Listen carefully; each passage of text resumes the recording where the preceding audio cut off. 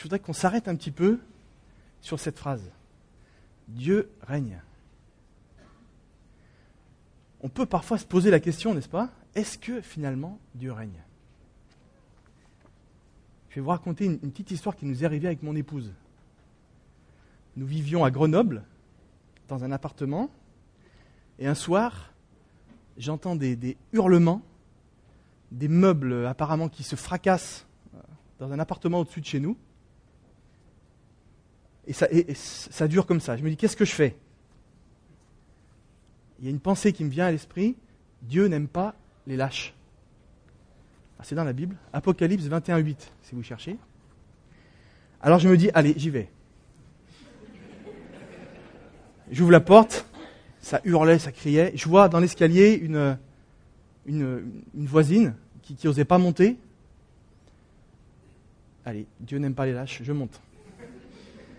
Je monte, et là j'arrive, il y a une porte ouverte, et figurez-vous qu'un couple était en train de se battre au couteau. Il y avait du sang, et ils avaient fait ça devant leurs invités, qui étaient partis en laissant la porte ouverte, c'est comme ça que j'ai pu rentrer, et ils faisaient ça devant leurs 3 enfants. Et il y en a un, il devait avoir 3-4 ans, je le revois encore, il se tapait la tête contre les murs, en disant c'est pas possible. Alors est-ce que Dieu règne ou pas? Parce que nous tous, on est confrontés à des situations, parfois on se dit waouh, est-ce que ça va s'arrêter bientôt ou pas?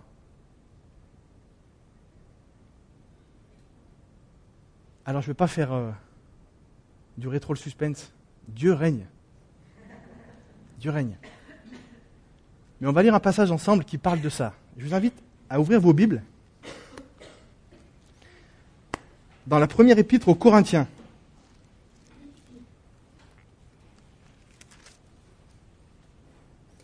Première épître aux Corinthiens, chapitre 15. On va lire ensemble du verset 19 au verset 28. 1 Corinthiens chapitre 15, verset 19 au verset 28. Je vais lire. Le début est un peu étonnant, mais c'est comme ça.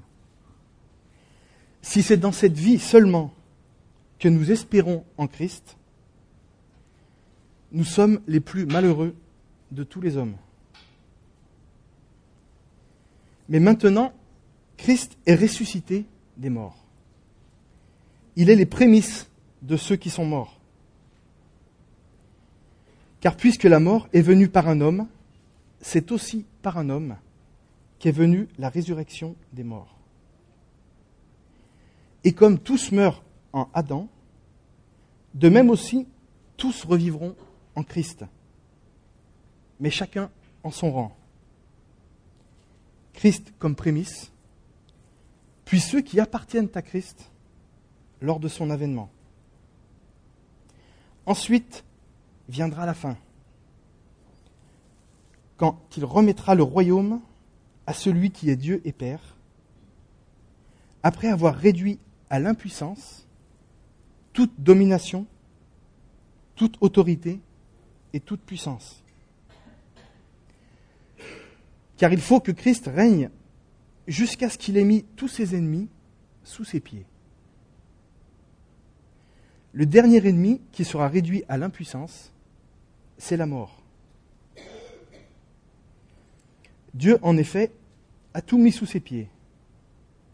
Mais lorsqu'il dit que tout lui a été soumis, il est évident que celui qui lui a soumis toutes choses est excepté. Et lorsque toutes choses lui auront été soumises à Jésus, alors le Fils lui-même sera soumis à celui qui lui a soumis toutes choses, afin que Dieu soit tout en tous. Amen.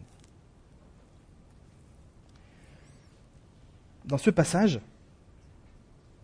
et c'est ce que je vais développer, on voit que le règne de Dieu, il vient progressivement. Il vient progressivement. C'est-à-dire que là, aujourd'hui, on n'est pas encore, vous l'aviez remarqué, au paradis. Ça va venir progressivement. Alors, si on part de maintenant, qu'est-ce qu'il nous est dit ? Verset 19. Si c'est dans cette vie seulement que nous espérons en Christ, nous sommes les plus malheureux de tous les hommes. Étonnant comme phrase, hein ? Alors pourquoi est-ce qu'on peut être malheureux ici-bas ? Pourquoi est-ce qu'on peut être malheureux ? Comme tout le monde, on est confronté au péché. On est confronté au péché aujourd'hui. Au nôtre et à celui des autres aussi. On a à faire face à des esprits méchants dans les lieux célestes. On a à faire face à des esprits méchants dans les lieux célestes. Et même dans 1 Jean 5, 19, il nous est dit que le monde entier est sous la puissance du diable. Donc ça, c'est pour tout le monde. On a des difficultés auxquelles on est confronté. Et pour nous, en plus, on en a d'autres, nous qui sommes des disciples de Jésus. Lesquels ? Dieu nous a confié le ministère de la réconciliation entre Dieu et les hommes. Donc, vous le savez, quand on essaie de réconcilier deux personnes, on va vers l'un, on se prend une baffe, on va vers l'autre, on se prend une baffe. Donc, on est comme ça entre les deux, et on a en plus, nous, des problèmes parce qu'on veut essayer. On parle autour de nous, on dit, mais soyez réconciliés avec Dieu. On a aussi des difficultés supplémentaires parce que il nous est demandé finalement de nous sacrifier pour les autres, de mourir à nous-mêmes. Et c'est pas facile. Pas facile. Donc, on pourrait être les plus malheureux de tous les hommes si on regarde et si on espère uniquement dans cette vie-là. Si on espère dans cette vie-là. Mais le texte et la Bible ne nous invitent pas à espérer uniquement dans cette vie-là. Au contraire, il nous invite à espérer et à regarder dans l'éternité. Alors, est-ce qu'il est légitime d'espérer quelque chose ici-bas ? Est-ce qu'on a le droit d'espérer quelque chose ici ? Alors, je pense qu'on le fait tous, hein ? Donc on va dire qu'on le fait de toute façon. Mais on peut. Il est légitime d'espérer quelque chose. Par exemple, dans 1 Corinthiens 7, 21, il est dit, si tu es esclave, et si tu peux devenir libre, profites-en plutôt. Ça veut dire que si on peut améliorer notre situation ou vivre quelque chose de bien, allons-y. Hein. On ne va pas s'en priver. Mais ici-bas, beaucoup de difficultés, a priori, nous arriveront dessus. Alors par rapport au règne de Dieu, qu'est-ce que ça fait ça ?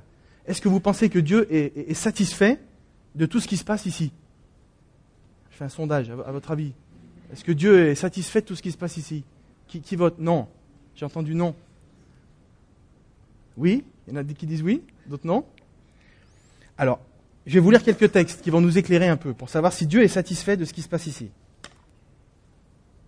Dans Matthieu 23, 37, c'est Jésus qui parle, il dit « Jérusalem, Jérusalem, qui tue les prophètes et qui lapide ceux qui te sont envoyés. Combien de fois ai-je voulu rassembler tes enfants, comme une poule rassemble ses poussins sous ses ailes, et vous ne l'avez pas voulu. » Dieu, quand il voit toute la violence sur la terre, en Genèse 6, 6, il est écrit « L'Éternel se repentit d'avoir fait l'homme sur la terre, et il fut affligé en son cœur. » Non, Dieu n'est pas satisfait de tout ce qui se passe ici. Dans Romains 1, 18, on voit qu'il est en colère. Il est en colère contre qui ? Il est en colère contre les Français notamment. Parce qu'il est en colère contre ceux qui ne veulent pas reconnaître que c'est lui qui a créé l'univers. Et en France, il y en a un paquet, hein, j'en croise tous les jours. Dieu est en colère contre ces gens-là qui retiennent la vérité. C'est Dieu qui a créé l'univers.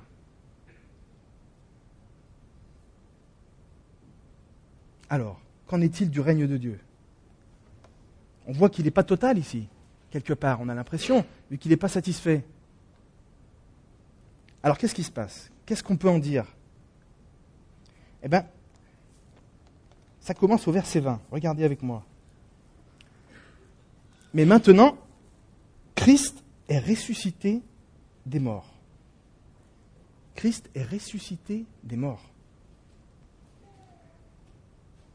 C'est la chose la plus extraordinaire qui s'est passée dans le monde entier, dans toute l'histoire du monde, là. Quelqu'un qui se relève des morts. Eh bien, Christ, lui, l'a fait. Il est ressuscité des morts. Et ça va même plus loin, parce qu'il nous est dit qu'il est les prémices de ceux qui sont morts. Ça veut dire que c'est le premier, mais il y en aura d'autres. Il y aura d'autres résurrections des morts. Et il nous l'explique aussi dans la suite, verset 21. Car puisque la mort est venue par un homme, c'est aussi par un homme qu'est venue la résurrection des morts. Et comme tous meurent en Adam, de même aussi tous revivront en Christ. Alors qu'est-ce qui se passe là? Quel est notre lien avec Adam à nous? Nous, on n'était pas au jardin d'Éden, on n'a pas péché les premiers, on n'a pas provoqué l'arrivée de la mort dans le monde, mais on en subit tous les conséquences. Notre corps se désagrège petit à petit,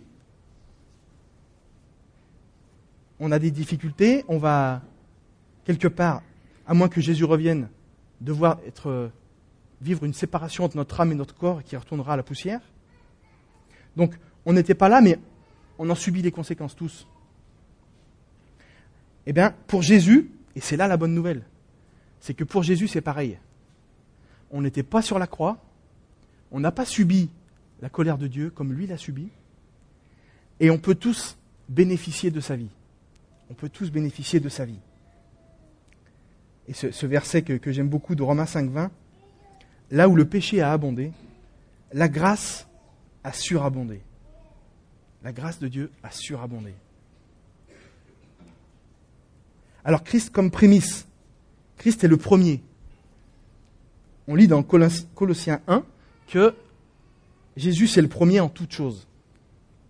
Ah, vous allez me dire, mais il y avait eu d'autres résurrections avant que Jésus ressuscite, il y avait eu Lazare, il y en avait eu d'autres.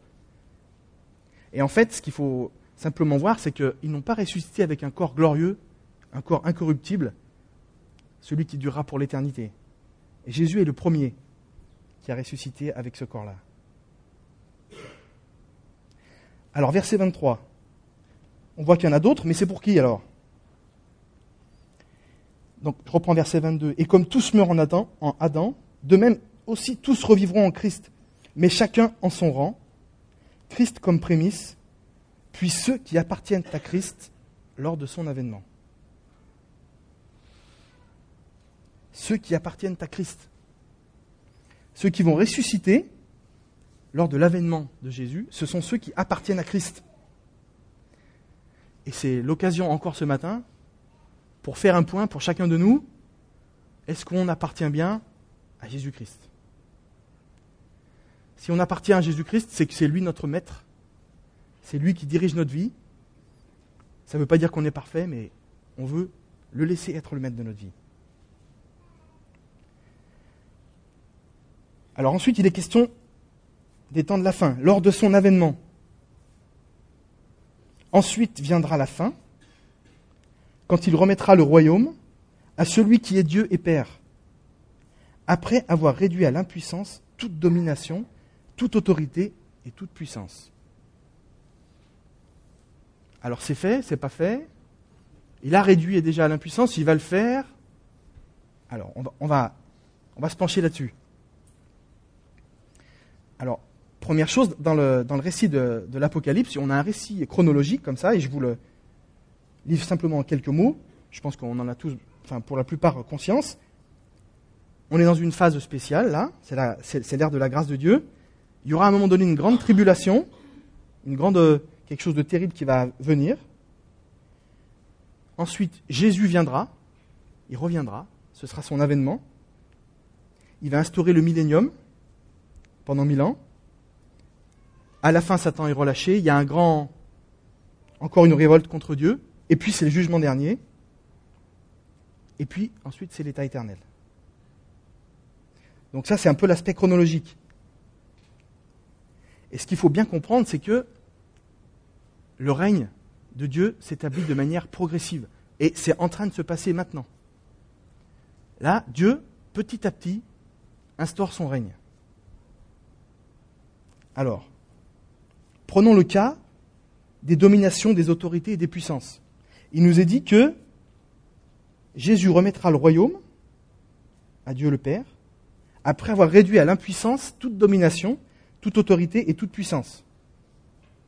Alors, si vous recherchez dans votre Bible ces mots-là, domination, autorité, puissance, ça évoque potentiellement plusieurs choses. Ça peut être, par exemple, pour les autorités, ça peut être les autorités humaines qu'on a maintenant. Ça peut être des anges aussi. Et puis, ça peut être des démons.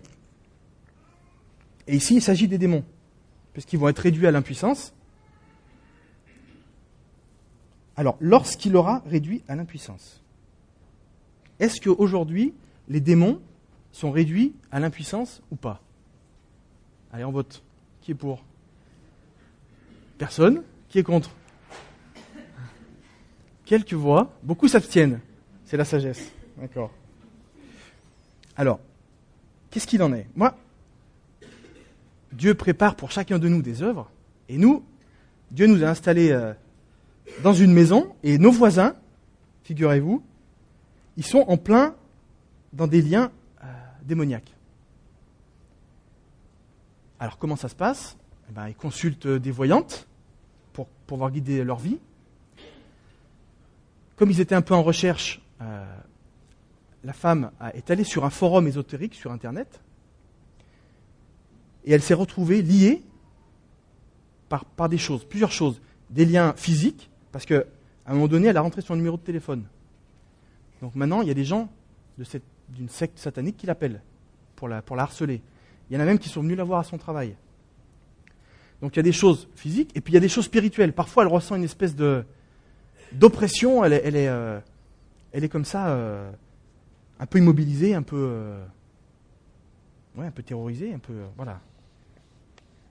Et je vous invite à prier pour eux d'ailleurs. Ils s'appellent Daniel et Lucille. Voilà. Alors, est-ce que les démons ont une influence ou pas? On voit dans 1 Thessaloniciens 2, 18, c'est Paul qui parle. Aussi voulions-nous aller vers vous, du moins moi, Paul, une et même 2 fois, mais Satan nous en a empêchés. Alors, qui c'est qui règne? C'est Dieu, c'est Satan, c'est partagé, c'est la moitié? Alors, la Bible est assez claire là-dessus. Ce qui est rassurant, et la bonne nouvelle, c'est Colossiens 2,16. Je vais le lire, allez, je vais le lire, Colossiens 2,16.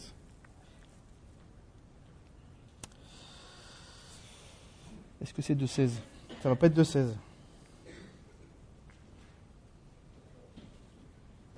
C'était 14. C'était même 15. Voilà, c'était 15. Vous suivez, c'est super. Donc Jésus, il nous est dit, non, je vais pas commencer au verset 14. Jésus a effacé l'acte dont les ordonnances nous condamnaient et qui subsistait contre nous, et il l'a éliminé en le clouant à la croix. Et verset 15, il a dépouillé les dominations et les autorités et les a livrées publiquement en spectacle, en triomphant d'elles par la croix. En triomphant d'elles par la croix. Donc ce qui est très clair, c'est que la victoire contre les démons, Jésus l'a acquise à la croix. Mais il reste quelque chose que nous devons tous faire. Ça fait partie de la repentance et de la conversion, c'est de se placer sous la protection de Dieu. Si on ne se place pas sous la protection de Dieu, on peut subir l'influence néfaste des démons, parce que Dieu les laisse un peu agir. On verra pourquoi après. Mais c'est pourquoi il nous est dit de résister au diable. C'est pourquoi il nous est dit de ne pas donner accès au diable. Donc il faut se mettre sous la protection de Dieu. Si on le fait, il n'y a aucun souci. Parce que Dieu, comme on l'a chanté, il est tout puissant. Mais il faut le faire. Il faut le faire. Allez, je vous raconte encore cette histoire qui m'est arrivée. Il y a 16 ans, au début de ma conversion, j'ai demandé à Dieu qu'il me montre le monde invisible. Parce que je n'avais jamais vu, moi mes parents n'étaient pas chrétiens, ils ne m'avaient jamais parlé de ça. Donc j'ai fait cette prière avec insistance et il a répondu à ma prière. Un matin, je me réveille et je savais que Dieu s'occupait de moi et qu'il prenait soin de moi. C'était quelque chose de merveilleux. Quand il est dit d'avoir goûté que Dieu est bon, je peux dire que je l'ai goûté à plusieurs reprises et là c'était vraiment quelque chose de spécial qui a duré 30 secondes et qui a disparu. Le lendemain matin, à la même heure, 6 heures du matin, je suis réveillé brusquement et il y a une voix, mes amis, je l'ai entendue. C'était pas moi qui parlais, mais il y avait comme une voix à l'intérieur de moi-même qui a dit « Satan, entre en moi ». Et je me suis retrouvé terrorisé dans mon lit. J'étais chez moi et j'étais pétrifié, paralysé et j'avais une angoisse terrible qui m'a saisi. Et la seule chose que j'ai pu faire, c'est que j'ai crié à Dieu. J'ai dit comme ça « Non Dieu, c'est pas ça que je veux !» Et là, qu'est-ce qui se passe ? J'ai été délivré instantanément. En fait, Dieu est tout-puissant, il a un règne complet sur toute chose, mais c'est à nous de nous placer sous sa protection. C'est à nous de rester sous sa protection. Alors, comment est-ce qu'on se place sous sa protection ? Ce n'est pas forcément de la façon dont on pense. Il y a plein de gens qui vendent des méthodes, des exorcistes ou des que sais-je encore. En fait, ce n'est pas du tout ça. Je vous invite à lire avec moi Éphésiens 4. J'espère que je ne me suis pas trompé cette fois. Rococo Galefico. Donc Éphésiens 4.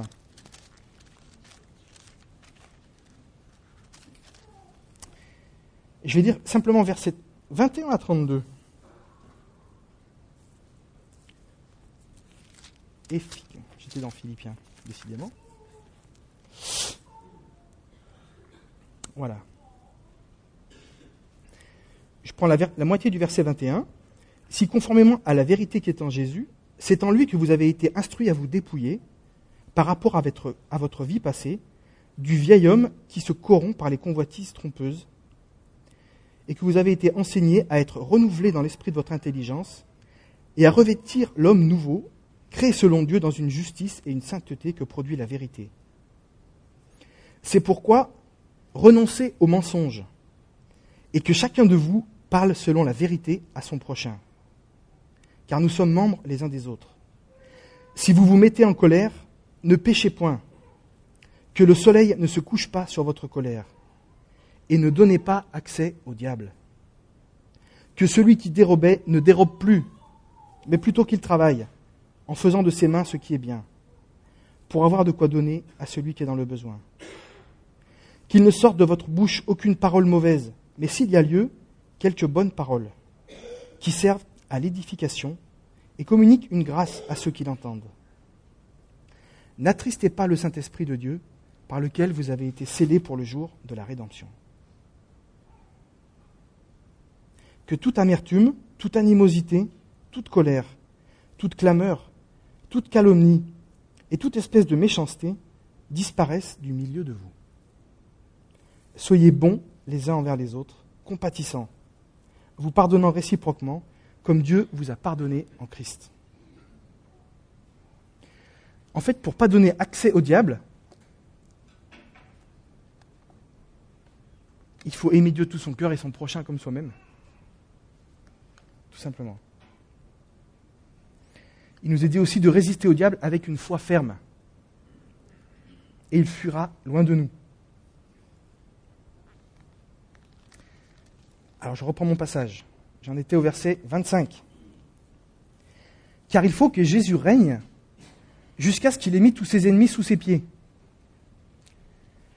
Alors, l'image ici, c'est celle d'un roi.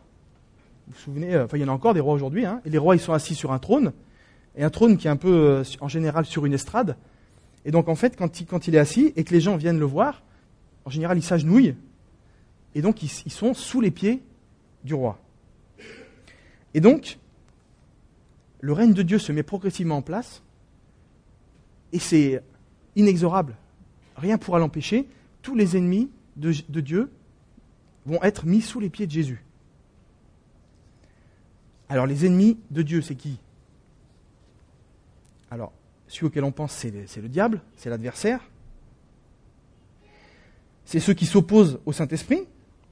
Vous vous souvenez dans Actes 6-17, avec l'épisode d'Étienne, où Étienne dit à des Juifs qui s'opposent à la parole de Dieu, vous vous opposez toujours au Saint-Esprit. C'est ceux qui ont fait mourir Jésus. C'est ceux maintenant qui refusent de reconnaître que c'est Dieu qui a créé l'univers. C'est ceux qui s'opposent à l'Évangile. Alors là, qu'est-ce qu'on voit? C'est vain d'essayer de lutter contre Dieu. Il est tout-puissant, et tous ses ennemis seront sous ses pieds.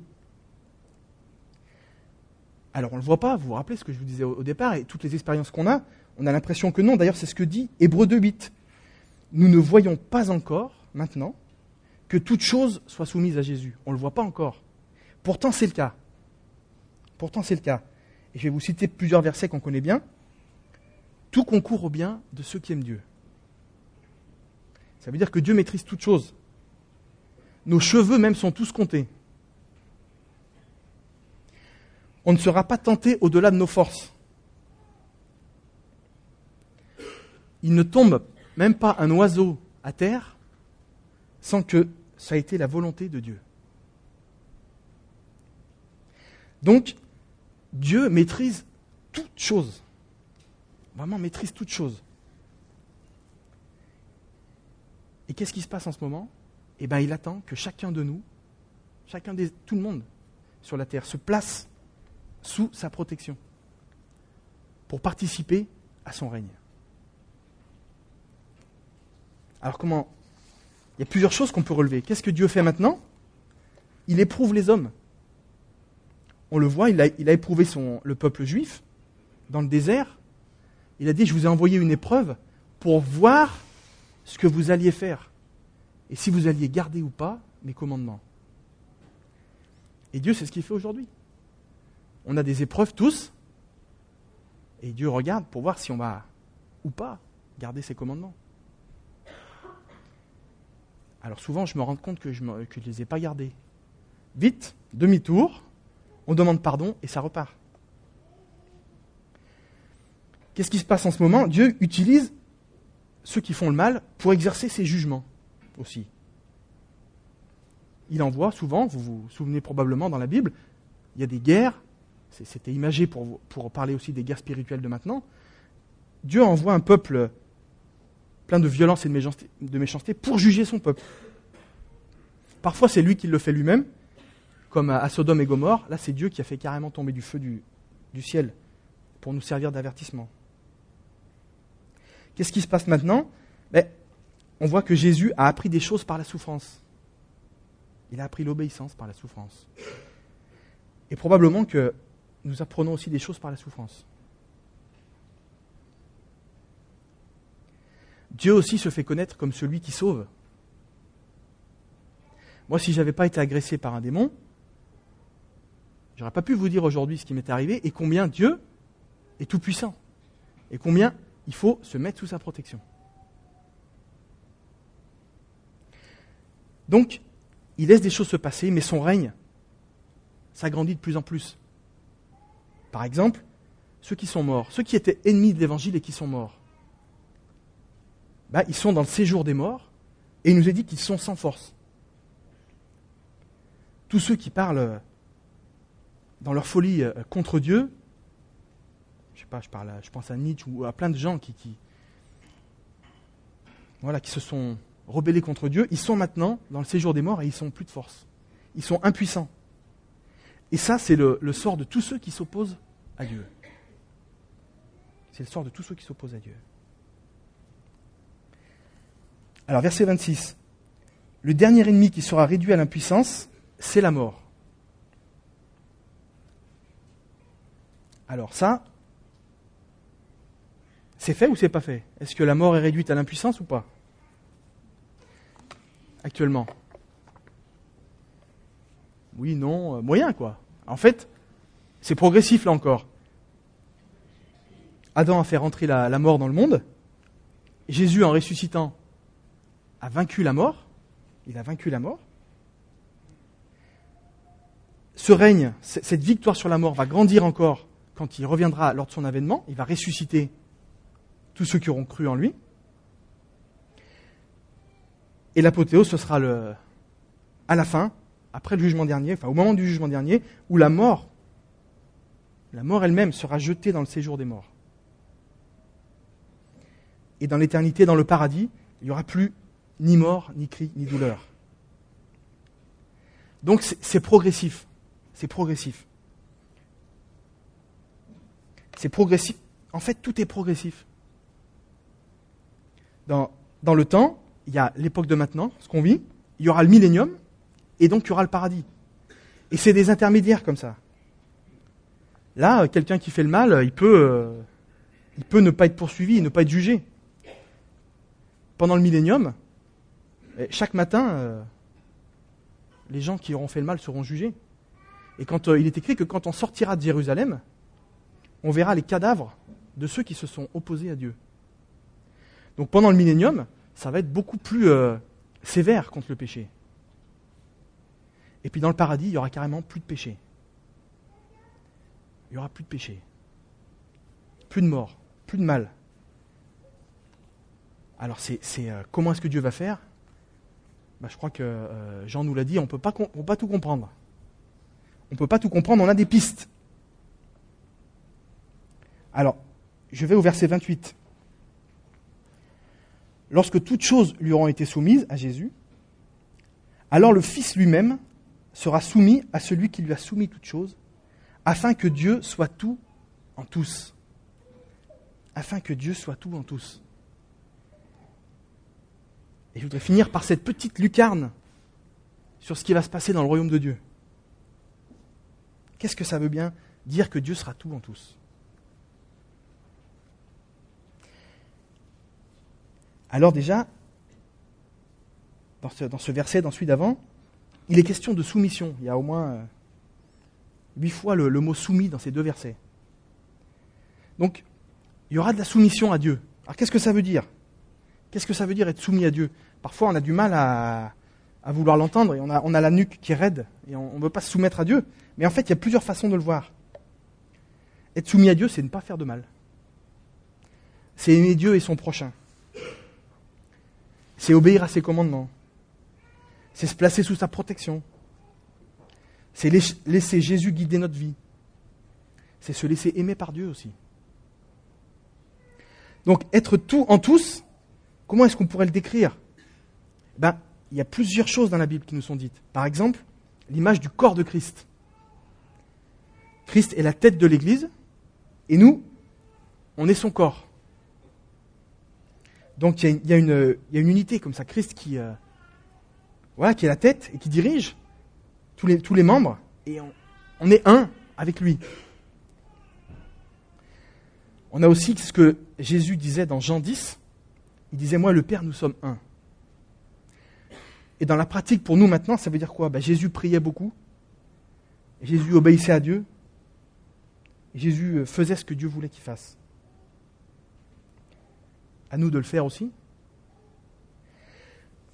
Dieu sera tout en tous, ça commence aussi maintenant, parce que Dieu nous a donné un peu de son esprit. Dieu nous a donné un peu de son esprit. Dieu veut que nous participions à la nature divine. Il veut qu'on participe à la nature divine. On peut déjà être conduit par l'Esprit là de plus en plus sur cette terre.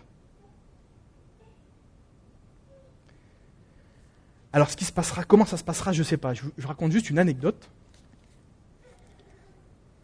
Je suis un passionné de la mer, et vous savez que si vous plongez profondément dans l'eau avec des bouteilles, au bout d'une certaine profondeur, on vit quelque chose qui s'appelle l'ivresse des profondeurs. Et dans cet état-là, apparemment, pour le décrire, il semble que l'instinct de conservation est disparu. Ça veut dire que on n'a plus ces réactions instinctives de vouloir se protéger Et un exemple qui est souvent donné, c'est que si vous avez, donc vous avez des bouteilles, vous avez quelque chose pour respirer, si vous voyez quelqu'un qui en a pas, vous allez vous débrancher, vous allez lui donner votre tuyau, sans réfléchir au fait que vous en avez plus du coup.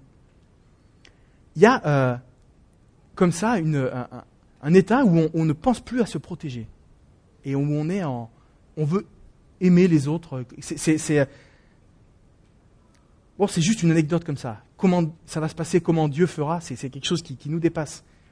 Mais on sera dans un état où il y aura cet amour énorme, incroyable. Et on sera dirigé par Dieu. Alors je vais conclure. Je vous posais la question, au début, finalement, est-ce que Dieu règne ? Est-ce que Dieu règne ? On vient de le lire, la réponse est oui.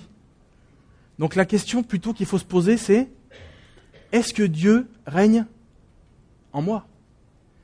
Est-ce que Dieu règne en nous ? C'est un peu ça la question qui se pose maintenant de nos jours.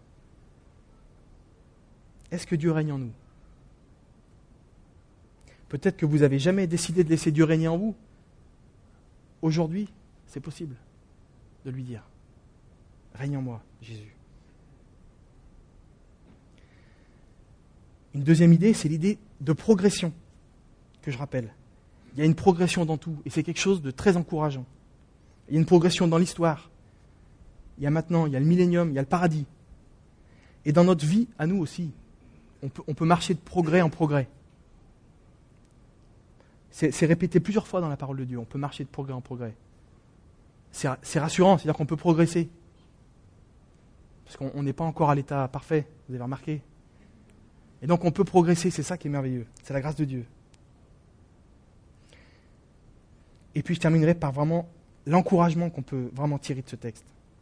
Dieu règne déjà aujourd'hui. Matthieu 18, 28 qu'on connaît tous. Jésus dit « Tout pouvoir m'a été donné dans le ciel et sur la terre. » Tout pouvoir lui a été donné. Nous, on se place sous la protection de Dieu. On invite les autres à le faire. Et voilà. Et Dieu fera le reste. Ouais. Donc soyons confiants. Servons Dieu de mieux en mieux. Détournons-nous de ce qui est opposé à Dieu. Parce que de toute façon, c'est perdu. La victoire de Dieu, elle est complète. Ça ne sert à rien. Et préparons-nous du mieux possible à comment ça sera quand Dieu sera tout en tous. Je vous invite à fermer les yeux. On va prier. Et je vais simplement vous lire cette prière du Notre Père que Jésus nous a enseignée. Notre Père, qui es aux cieux, que ton nom soit sanctifié, que ton règne vienne, que ta volonté soit faite sur la terre comme au ciel. Donne-nous aujourd'hui notre pain quotidien. Pardonne-nous nos offenses, comme nous aussi nous pardonnons à ceux qui nous ont offensés. Ne nous soumets pas à la tentation, mais délivre-nous du mal, car c'est à toi qu'appartiennent, dans tous les siècles, le règne, la puissance et la gloire. Amen.